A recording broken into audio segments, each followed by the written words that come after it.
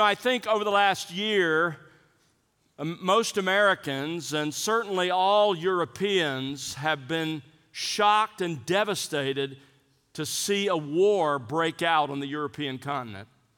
It's been a while since that has happened, and I think it caught many off guard, but it really shouldn't. Sadly, it's the world we live in. It's the fallen world that mankind has come to know. Years ago, a group of academics and historians studied the world's history, and they released this startling conclusion. Since 3600 BC, the world has only known 292 years in which there was peace.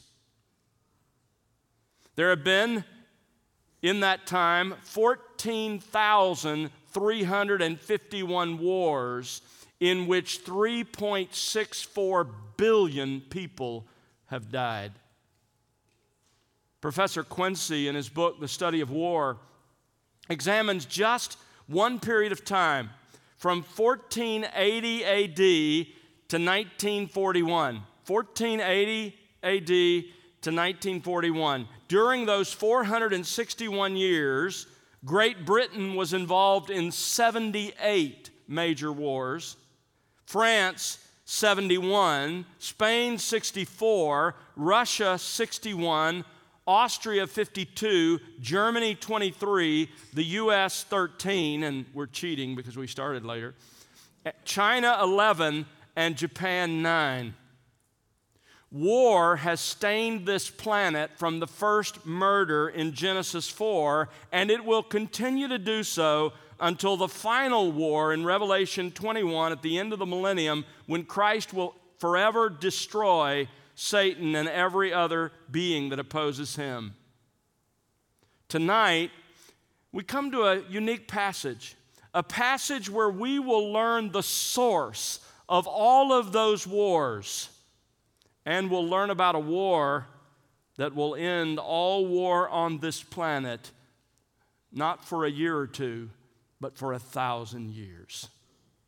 Let me just remind you where we are. We're in the middle of our study of the 7-year tribulation. It begins in chapter 6 of Revelation, runs all the way through chapter 18. Last time, we looked at the 7th trumpet in chapter 11, verses 15 to 19. Again, just to remind you, there are a series of judgments that are unleashed, and beginning in chapter 6, as Jesus unrolls and breaks the 7 seals on the scroll that is the title deed to the earth. The first 6 seals in chapter 6. Then there's an interlude where we learn about the tribulation saints in chapter 7. Then he breaks the 7th seal, which initiates the first 6 trumpets in chapters 8 and 9. Then there's an interlude in chapters 10 and 11, or through the middle of chapter 11, where we are met with the little book and the 2 witnesses who will be witnesses at the end times. And then last week, the 7th trumpet. Tonight, we come to another interlude in chapters 12 through 14. That will be followed in chapters 15 and 16 by the 7 bowls of wrath, and then in chapters 17 and 18, the destruction of both political and religious Babylon. So, this is where we are. In chapter 11, verse 15, the 7th angel sounded his trumpet, but the devastating effects of that trumpet that come in 7 bowl judgments aren't recorded until chapters 15 and following. So that means chapter 12, 13, and 14, those 3 chapters are a third interlude in this prophecy. These 3 chapters describe events that, for the most part, occurred during the entire 7-year tribulation period. In other words, the events described in chapters 12 to 14 happened contemporaneously with the events we have already studied in chapters 6 through 11. So think of chapters 6 through 11 and chapters 12, 13, and 14 as kind of an overlay telling us about that same period of time. So why? What's the difference? Well, chapters 6 through 11 describe those events primarily in terms of what Christ is doing.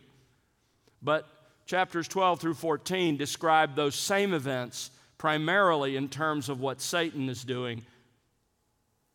So let me give you an outline of these 3 chapters as we look at chapters 12, 13, and 14. In chapter 12, we are introduced to Satan's long war against God, his Messiah, and his people.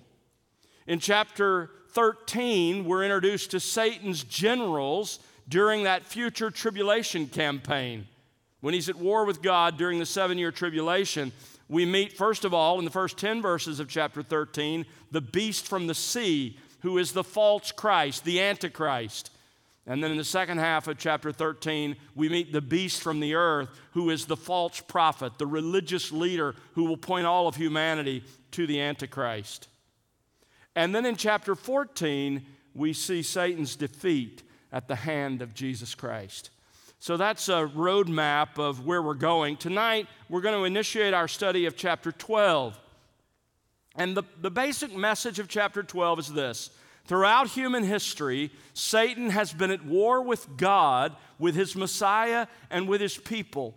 And his attacks will intensify as the end draws near. Here's an outline of chapter 12. In verses 1 to 6, we have Satan's continual war against Israel. In verses 7 to 12, Satan's coming war in heaven. And then in verses 13 to 17, we have Satan's comprehensive war against tribulation saints during the tribulation period. Tonight, we're just going to consider the first 6 verses. Let's read it together. Revelation chapter 12. You follow along as I read it. A great sign appeared in heaven, a woman clothed with the sun and the moon under her feet, and on her head a crown of 12 stars. And she was with child, and she cried out, being in labor and in pain to give birth. Then another sign appeared in heaven, and behold, a great red dragon, having 7 heads and 10 horns, and on his heads were 7 diadems. And his tail swept away 1/3 of the stars of heaven and threw them to the earth. And the dragon stood before the woman who was about to give birth, so that when she gave birth, he might devour her child. And she gave birth to a son, a male child, who is to rule all the nations with a rod of iron. And her child was caught up to God and to his throne. Then the woman fled into the wilderness, where she had a place prepared by God, so there she would be nourished for 1,260 days. In these 6 verses, we learn that Satan's long war against God is often waged against the nation Israel. And the primary reason for that is that the Messiah was to come from Israel. So let's look at it together. As I said, these first 6 verses can simply be called Satan's continual war against Israel. Now, let me just warn you, in studying these verses together, you're going to feel a bit tonight like a time traveler, because we're going to find ourselves at various points on the scale of human history, on the timeline of human history. We'll find ourselves outside history in the time just before God created the world, but after he created all of the angels. We'll sweep across history, and we will actually land for a time in the years 4 to 6 BC. And then we'll finish our time tonight in the last 3.5 years of the 7-year tribulation. So put on your time traveler gear, and let's look at it together. Now, what unites these verses and what unites all of those points on the timeline of God's history is Satan's war against God, and specifically that war as it has unfolded against Israel. So let's look at it together. The passage begins with the war in the past recounted. He begins by looking back.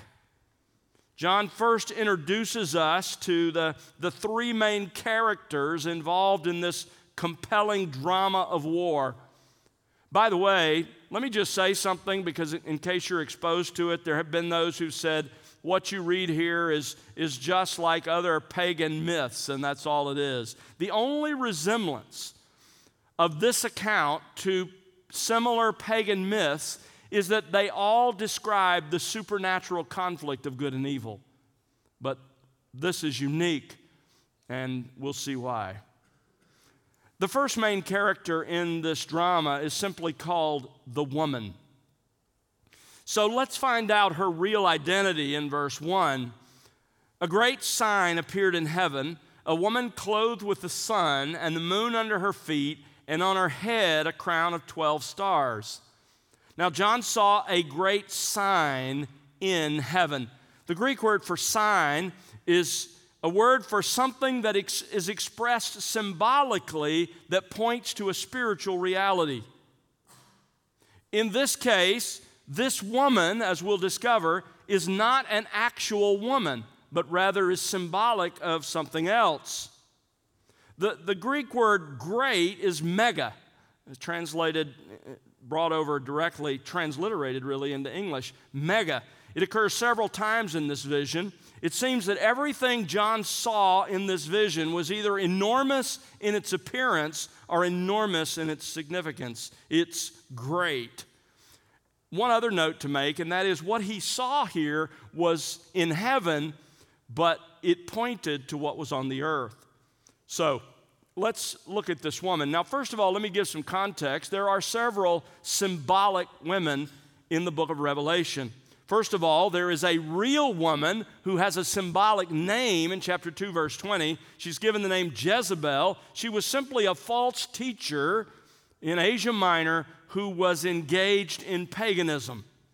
A second woman, symbolic woman we meet, is in chapter 17. She's a harlot who represents false religion, including, as we'll discover, apostate Christianity. In chapter 19, we meet the bride of the Lamb, who represents, of course, the true church of Jesus Christ. And then we have the woman here in chapter 12. So, who is this woman? What does this woman represent? Well, look at verse 5, because there we have a great clue. We're told this woman gave birth to the Messiah. So think with me for a moment. What are the options? Well, what about Mary? It can't be Mary, because look down at verse 6. In the future, she's going to flee into the wilderness where she has a place prepared by God for the second half of the tribulation. Can't be the church. Why? Because the church didn't give birth to the Messiah. Messiah gave birth to the church. Thirdly, this woman can't represent all believers, Old and New Testament. Why? Because look down in verse 17. There we have a reference to the rest of her children. So there have to be others beyond her, so the woman herself can't be all believers. The woman in our text represents Israel, and let me show you why. There are several arguments. I'm not going to give you the arguments on the notes that are for the kids to follow and you to follow, but you can jot them down as I give them to you, okay? Here are a series of arguments for why this woman must be Israel. Number one, the Old Testament often pictures Israel as a woman, specifically the wife of Yahweh. Jeremiah 3:1, Jeremiah 3:20, Ezekiel 16, Hosea 2:2 are just a few of the places where the Old Testament pictures Israel as a woman. Number two, Daniel's 70-week prophecy is about Israel. And Daniel's 70th week makes it clear that the future tribulation will focus on Israel. If you weren't here when we studied Daniel, go back and listen to the messages on Daniel 9. You'll learn that the 70-week prophecy that Daniel's given focuses on the people of Israel, on the nation of Israel.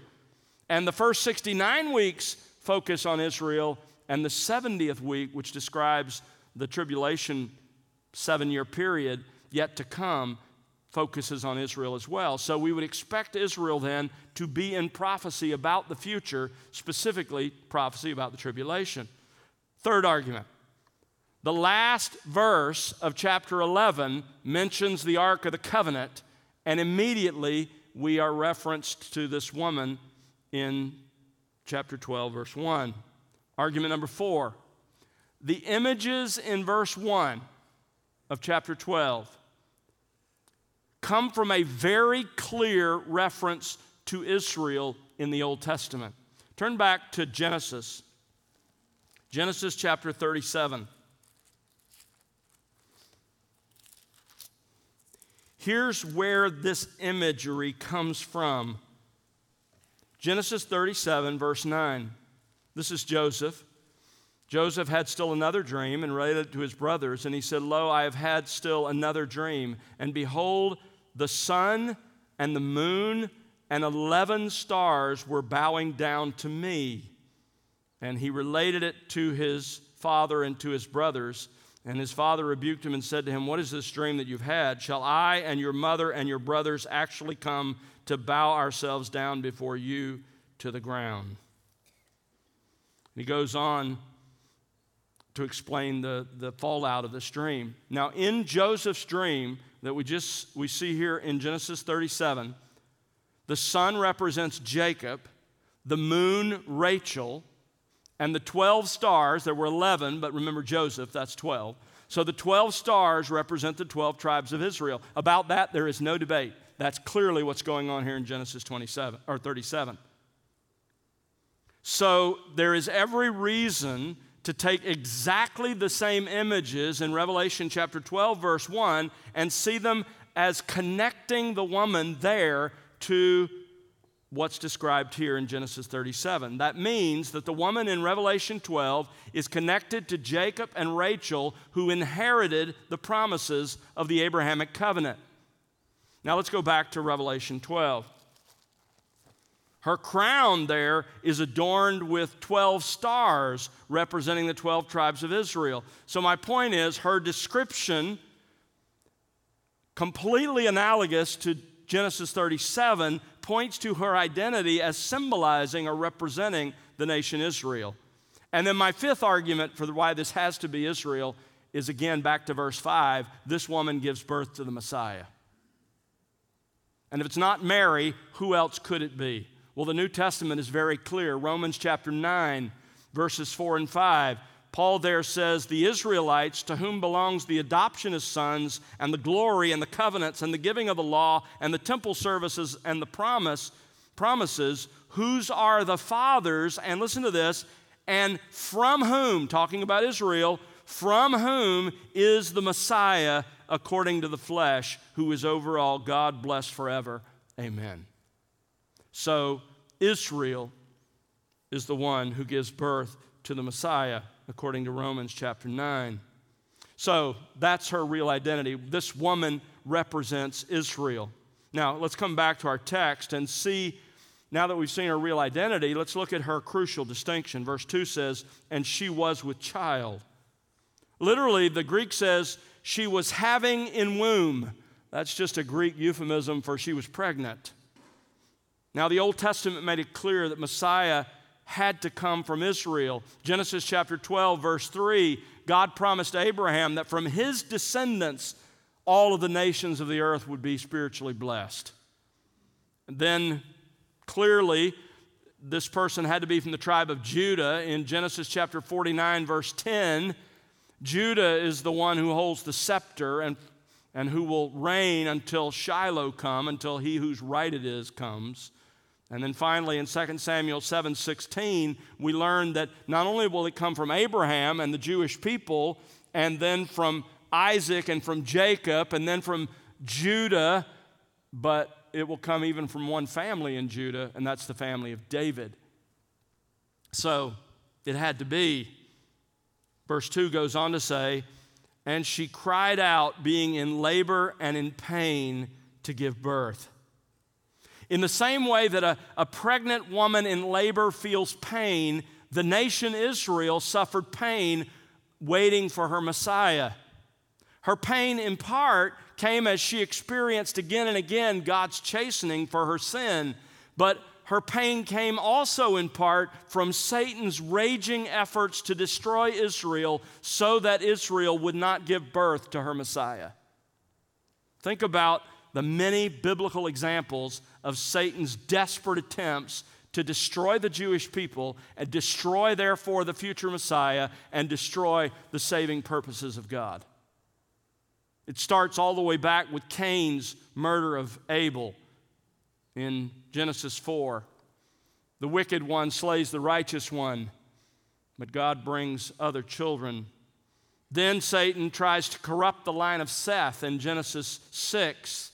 Fast forward to the time of the Judges, and Satan instigates Israel's pagan neighbors to destroy Israel. Satan even used the first king of Israel, Saul, to try to kill David, and with David's death would have ended the messianic line. During the divided kingdom, twice the messianic line dwindled to a single male child. And during one of those occasions, or on one of those occasions, Athaliah, the wicked daughter of Jezebel, tried to kill that child, but God preserved him. In the time of Esther, Satan prompted Haman to initiate the annihilation of the Jews. What is all that about? Why? Understand that Satan's attempts to destroy Israel can be traced back to his consuming desire to destroy the Messiah and to prevent his saving work. So the first character in this drama is the woman who represents Israel. The second character is the dragon. John describes this woman's mortal enemy. First of all, we get a picture, a glimpse of his true character in pictures. Verse 3, then another sign appeared in heaven. Again, here is a sign. This is something described symbolically in heaven that points to a reality on earth. Verse 3 goes on to say, and behold, John calls our special attention to what he saw, a great red dragon. First of all, notice again, he was great. He was mega. He was enormous. He was terrifying in both size and appearance, and he was a dragon. Now, who was this dragon? Well, this is a very easy question to answer because verse 9, you'll notice, identifies him very specifically and exactly as the devil and Satan. The same identification is made in chapter 20, verse 2. Now, make clear your thinking here. Satan is not actually a dragon any more than Israel is actually a woman. This picture describes his character. By the way, only in the book of Revelation is he described as a dragon. Scripture most commonly describes him in animal terms as a serpent or as a snake. In the Old Testament, the Hebrew word translated dragon is also translated monster. The point is this: like a dragon, Satan is dominating, intimidating, ferocious, violent. Think of the most ferocious dinosaurs. That's the picture you're intended to get. He is a ferocious beast seeking to destroy everything in his path. We know, by the way, that the animal Satan used in the Garden of Eden was a serpent or a reptile. But think about this. We also know that it had not yet been cursed to move on its belly. That happens as a result of the fall. That means probably it was upright, perhaps like a dragon standing on two legs. But regardless, he is like a dragon in his intimidating, ferocious, violent character. John also describes this dragon as red. Likely red here is the color of bloodshed. It emphasizes his vicious, violent, deadly nature. You remember what Jesus said about Satan in John 8:44. He has been a murderer from the beginning. He enjoys shedding blood. War is Satan's favorite thing. Verse 3 identifies his person and character in a couple of other pictures. Verse 3 goes on to say, having 7 heads and 10 horns, and on his heads were 7 diadems. Now, I'm not going to explain this all in great detail because here it doesn't factor into what we're being told. We'll meet this again, so hang on. Let me just give you an overview, and when we get there, it'll become clearer. 7 heads with 7 diadems. This is a 7-headed monster that rules the entire world. 7 heads with 7 diadems means he has ruling power, and he uses it among the nations.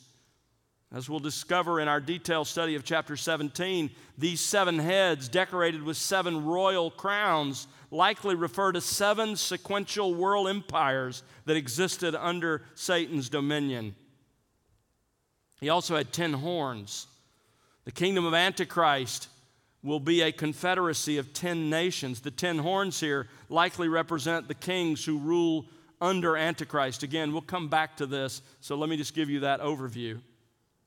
It's interesting to note that initially the diadems are on the dragon's heads. That is, the crowns are on Satan, meaning he rules. But in chapter 13, verse 1, these same diadems are worn by Antichrist. It seems to show a shift in power, not from Satan to Antichrist, obviously, but a shift in power from the 7 previous world empires to the 10 kings who will rule under the final Antichrist. Regardless, get the big picture. In these images, in verse 3, we understand that he is a ferocious beast who powerfully, in a dominating way, rules the world. Now, having seen Satan's true character, John next tells us about an ancient event that lies behind and motivates his long war with Israel. And it is his past war in heaven. This is what motivates him. This is what drives him to hate and attack Israel. In verse 4, we get a glimpse of how his evil career began. Verse 4 says, "And his tail swept away 1/3 of the stars of heaven and threw them to the earth." I'm not going to take you there because we've looked at it several times in recent months. But let me just remind you that Ezekiel 28, verses 11 and following, records both Satan's initial position and his rebellion. In that chapter, the prophet is talking about the king of Tyre initially, but starting in verse 11, he shifts to the person who empowered the king of Tyre, the person behind him, and he begins to describe this person in ways that cannot be the king of Tyre, because he describes him as the covering cherub who was in the Garden of Eden, who was anointed with every precious stone, who was the prime minister of heaven. And so clearly he's talking about Satan, who inspired and who empowered the king of Tyre. So there in Ezekiel 28, we learn that Satan was, at the beginning, an anointed cherub that covered. He was the prime minister of heaven, likely the highest authority in heaven under Christ. But when his heart was lifted up with pride, he imagined that he was greater than God himself, and he rebelled against God as creator. And in doing so, he began a cosmic war that now reaches every corner of the universe. It's a war against God, but it's a war that's fought on 2 fronts. It began, the first front, it began against God and his holy angels in heaven. But Satan's mutiny eventually focused on a second front when he was thrown out of heaven. He led a rebellion against God among humanity, a mutiny that began in the Garden of Eden when Adam and Eve believed Satan's lies and joined his rebellion against God and plunged the entire human race into this cosmic war. Since the fall, this planet, Earth, has been the primary theater of Satan's long war against God. Tragically, Satan doesn't fight this war alone. Look again at verse 4. "And his tail swept away 1/3 of the stars of heaven and threw them to the earth." What are these stars? Well, Scripture refers to angels symbolically as stars. Even back in chapter 9, verse 1, we saw one of those allusions. In Job 38:7, again, angels are referred to as stars. We also get a clue that these stars are angels because later in this same chapter, John twice refers to Satan's angels. Look down in verse 7. "There was war in heaven, Michael and his angels waging war with the dragon. The dragon, the dragon and his angels waged war. The dragon and his angels. Look at verse 9. And the great dragon was thrown down, the serpent of old, who is called the devil and Satan, who deceives the whole world. He was thrown down to the earth, and his angels were thrown down with him. So the stars then, back in verse 4, are angels. Now, when is this event that's described in verse 4? Because the war that's described in the first half of verse 4 clearly occurs before the birth of Jesus, which comes in verse 5, this war happened before that, and almost certainly it happened, and most would trace it back to the war that occurred when Satan fell. When Satan fell, when he chose to rebel against God after he created the angelic host, when he rebelled, a third of the angels joined in his rebellion. We're told here he swept away a third of them and threw them to the earth. Tail represents a dragon's power. There's a great deal of power and destructive force. He, with his tail, with his power, drew after him the third of the angels. When God cast Satan out of heaven, Satan left with a third of the angels, those who had followed him in his rebellion. By the way, a third of the angels has to be a huge number. We don't know exactly, but think about this for a moment. We know a third. That's what we're told here. A third of them fell. And in chapter 9, verse 16, you remember, as part of the sixth trumpet, 200 million demons will be released from their captivity. If a third of the angels are demons, that means there are at least 400 million holy angels and 200 million plus demons. But there have to be more. Why? Because in chapter 9, verses 1 to 3, thousands of other demons were released before that from the abyss. In addition to those two imprisoned groups referred to in those texts, millions of other demons have been free to roam the earth since the beginning. So clearly, there are far more than 400 million holy angels and far more than 200 million demons, fallen angels.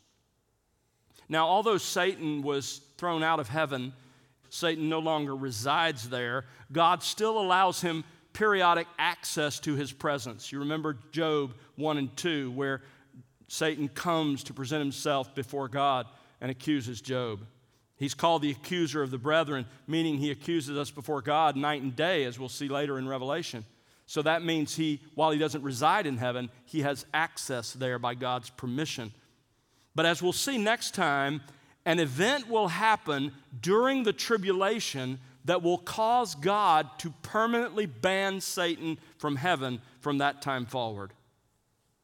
But let's go back to the beginning. Back after God created the angels and when Satan fell, once Satan was cast out of heaven, Satan began to direct his attacks against God the only place he could, and that is here on the earth, and specifically against Israel. Why? Because ultimately his true target was Israel's Messiah. It was to thwart the saving purpose of God. We learn that, as John tells us, about Satan's past war against the incarnate Christ. Satan's past war against the incarnate Christ. You see, throughout history, Satan attempted to destroy the people of God in an all-out effort to prevent the birth of the Messiah. Once it was clear that he had failed to prevent the birth of the Messiah, his strategy changed. He then began to seek to destroy the Messiah himself before he could accomplish his redemptive work. Look at verse 4. And the dragon stood before the woman who was about to give birth, so that when she gave birth, when the Messiah was born, he might devour her child. He couldn't prevent the birth. That was his goal through the Old Testament history. But once he saw he couldn't prevent that birth, he seeks to destroy the Messiah after birth. Obviously, the first and clearest example of that is when Satan prompted Herod to murder all the newborns 2 years of age and younger in Bethlehem in Matthew chapter 2. But throughout Jesus' life, Satan continued his efforts to kill Jesus. It's possible that Satan's temptation of Jesus to hurl his body off the pinnacle of the temple was actually in hopes that Jesus would fall to his death. But regardless, we do know this specifically. As Jesus began his ministry, Satan inspired Jesus' neighbors in Nazareth to try to kill him by throwing him off a cliff. In Luke chapter 4, there were other attempts to take Jesus' life, but John tells us they were unsuccessful, quote, because his hour had not yet come. John 7:30, John 8:20. Of course, even though Satan was finally successful at the cross, it only meant Jesus' victory and Satan's own ultimate defeat. So far, we've met the woman, Israel, and we've met the dragon, Satan. Now we meet the Son, the Messiah. First of all, we notice his birth in verse 5. And she gave birth to a son, the male child, or a male child. In spite of Satan's many efforts to prevent the birth of the Messiah, the woman, that is Israel, gave birth to a son. This was the incarnation of God's eternal Son. Romans 1:3, his son was born of a descendant of David according to the flesh. Isaiah 7:14, the Lord himself will give you a sign. Behold, a virgin shall be with child and bear a son, and she shall call his name Emmanuel, God with us. Matthew 1:1, this is the record of the genealogy of Jesus the Messiah, the son of David, the son of Abraham. And Matthew 1:21 tells his mission, she shall bear a son, and you shall call his name Jesus. Yahweh saves, for he, the child, will save his people from their sins. So, verse 5 introduces us to his birth, but it also introduces us to his destiny. It goes on to say, a male child who is to rule. It's an interesting expression in Greek, literally, who is about to rule. The idea is this is sure to happen because it has been decreed by God, who is about to rule all the nations with a rod of iron. Now you recognize that allusion. Those words come from Psalm 2, verse 7 and following.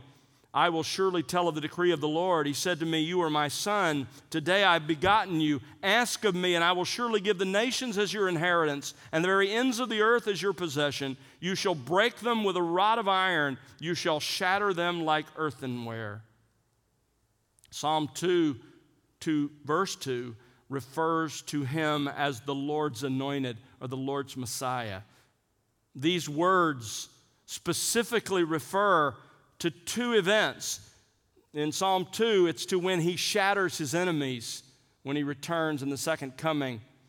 And it also refers to the establishment of his kingdom, his millennial kingdom.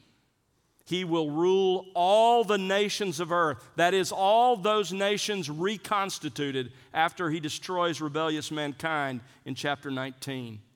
Why a rod of iron? A rod of iron, a scepter of iron, implies that the Messiah's rule cannot be successfully resisted, and it cannot be broken. It cannot be destroyed. This is his destiny. So many places in Scripture. I wish I had time to take you. My mind is wandering to so many texts where it says he is the one who will be given the throne of his father David. Verse 5 goes on to speak of his victory. And her child was caught up to God and to his throne. John skips from the birth of Jesus to his ascension and exaltation. Not because John doesn't think the life, death, and resurrection of Jesus are important. He's already underlined those. Go back to Revelation chapter 1, verse 5. Jesus Christ is the faithful witness, the firstborn of the dead. There's his resurrection. And the ruler of the kings of the earth. It's him who loves us and released us from our sins by his blood. So clearly, he understands the importance of the death and resurrection of Christ. Verse 18, Jesus says, I am the living one. I was dead, and behold, I am alive forevermore, and now I have the keys of death and the grave. Look at chapter 5. Chapter 5, verse 9. John again underscores the importance of the death of Jesus. 5:9, they sang a new song saying, "Worthy are you to take the book and to break its seals, for you were slain and purchased for God with your blood men from every tribe and tongue and people and nation." So don't misunderstand. John understands the importance of the death and resurrection of Jesus Christ. So why does he skip from the birth to the ascension and exaltation? Because it emphasizes that the Father accepted the finished work of the Son. Like Hebrews 1:3, when he made purification of sins, he sat down at the right hand of the Majesty on high. It means the Father had accepted his work. Redemption's work was done. The Father put his seal of approval on it. And so here we're reminded that the Father drew him to heaven, and now he sits exalted at his right hand. It showed that Satan's plan to prevent the saving work of the Messiah was totally unsuccessful. So that's the first 5 verses of chapter 12. We've learned about Satan's past war with Israel. It was a war that always centered on his efforts to stop the redemptive work of the Messiah. With verse 6, we suddenly time travel from Jesus' birth and ascension and exaltation in the gospel record to the end of history. We land in the last 3.5 years of the future 7-year tribulation. And here we find not only has Satan continually warred with Israel in the past, but we learn about the war in the tribulation to come, and we see it summarized in verse 6. First of all, we learn in verse 6 of Israel's escape from Satan. Then the woman fled into the wilderness. Verse 6 is actually like a summary, and John is going to give us a lot more detail later in this same chapter in verses 13 to 17. We'll look at it in weeks to come, but just look at chapter 12 and verse 13. Chapter 12, verse 13. Here is a fuller version of what verse 6 describes. And when the dragon saw that he was thrown down to the earth, he persecuted the woman who gave birth to the male child. But the 2 wings of the great eagle were given to the woman so that she could fly into the wilderness to her place where she was nourished for a time and times and half a time from the presence of the serpent. And the rest of that passage goes on to detail in fuller form what verse 6 just gives us in brief. Go back then to verse 6. The point here is that Satan is not finished with his war with God, in which he attacks the people of God, Israel. During the tribulation, he will ratchet up that effort and that war. He will try to kill all of the Jewish people, including the believing Jewish people, so that none remain to experience the promised salvation, so that none enter Christ's millennial kingdom. In this summary in verse 6, John says that Israel will flee from Satan into the wilderness. Now, we aren't told here the exact location of this wilderness, but there's a decent chance it is the wilderness that is east of the Jordan River and south of the Dead Sea. It's an area that formerly was occupied by Moab, Ammon, and Edom, an area that's mentioned in Daniel chapter 11, verses 40 and 41. Jesus himself describes this same event of the Jews fleeing into the wilderness in the Olivet Discourse. Go back to Matthew chapter 24. Matthew 24, here's Jesus' version of this. Matthew 24, look at verse 15. Therefore, when you see the abomination of desolation, which was spoken of through Daniel the prophet, standing in the holy place, let the reader understand. Now, just to remind you, if you weren't here for Daniel and our study there, he's talking about the abomination of desolation is an event that is yet to come. It will happen in the middle of the 7-year tribulation period, and it's described in 2 Thessalonians 2 when the Antichrist, the man of sin, sets up an image of himself as an object of worship in the temple. That's the abomination of desolation. Jesus says, when you see that, verse 16, then those who are in Judea, that happens at the midpoint of the tribulation, then those who are in Judea must flee to the mountains. Whoever's on the housetop must not come down to get the things that are in his house. Whoever's in the field must not turn back to get his cloak. But woe to those who are pregnant and to those who are nursing babies in those days. But pray that your flight will not be in the winter or on a Sabbath, for then there will be a great tribulation, such as not occurred since the beginning of the world until now, nor ever will. Unless those days had been cut short, no life would have been saved, but for the sake of the elect, those days will be cut short. So Jesus says there's an event coming at the midpoint of the tribulation, the abomination of desolation, when Antichrist sets up himself as an object of worship in the temple in Jerusalem. When that happens, run. The Jewish people will flee for their lives into the wilderness. Now back to our text in Revelation 12, they will escape into the wilderness, and there they will experience God's care for them. Verse 6 says, and the woman fled into the wilderness, where she had a place prepared by God so that she would be nourished. Wherever this wilderness is, wherever it is that they hide, it will be because God has prepared it to be so, and He Himself will protect them and nourish them. I love the word nourished here. The Greek word means to care for by providing food or nourishment, to support. God will support them. He will also protect them because they will experience God's protection for 1,260 days. Look at the end of verse 6. Then the woman fled into the wilderness, where she had a place prepared by God, so that there she would be nourished for 1,260 days. Obviously, that's 3.5 years. Look down at verse 14. Same time as there. She'll fly into the wilderness to her place where she was nourished for, and this is Daniel's language, for 3.5 years, a time and times and half a time from the presence of the serpent. So after Israel flees from their land at the midpoint of the tribulation because of what Antichrist does in Jerusalem, God will protect them. He will protect them through the entire second half of the tribulation, the time Jesus called the Great Tribulation.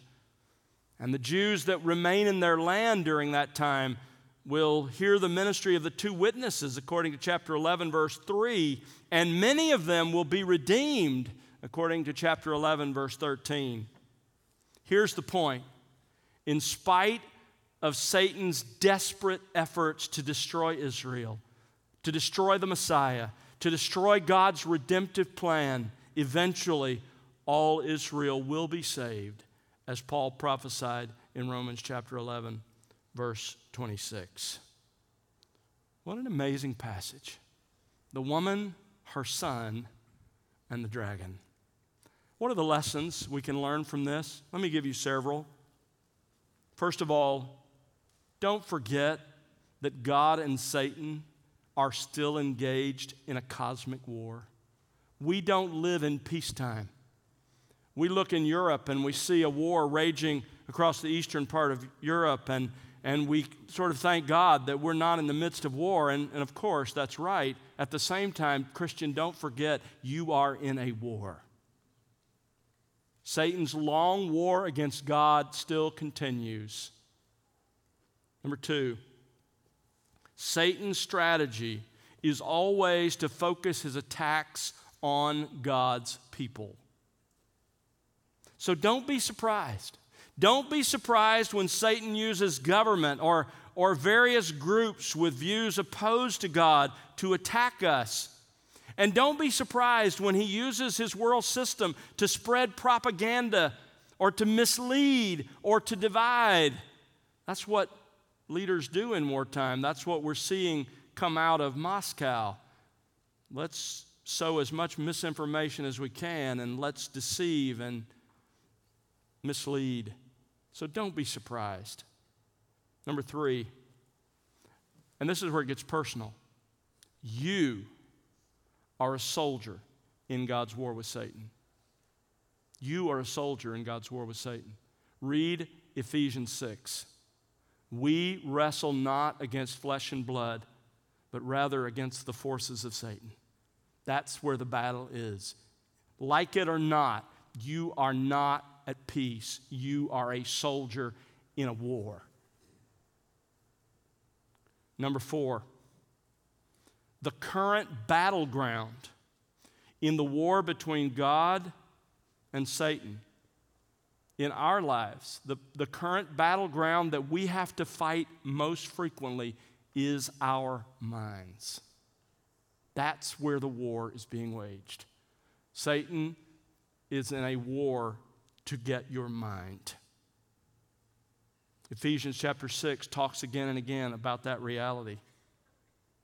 Number 5, our only weapons in this war are the truths of God's word and prayer.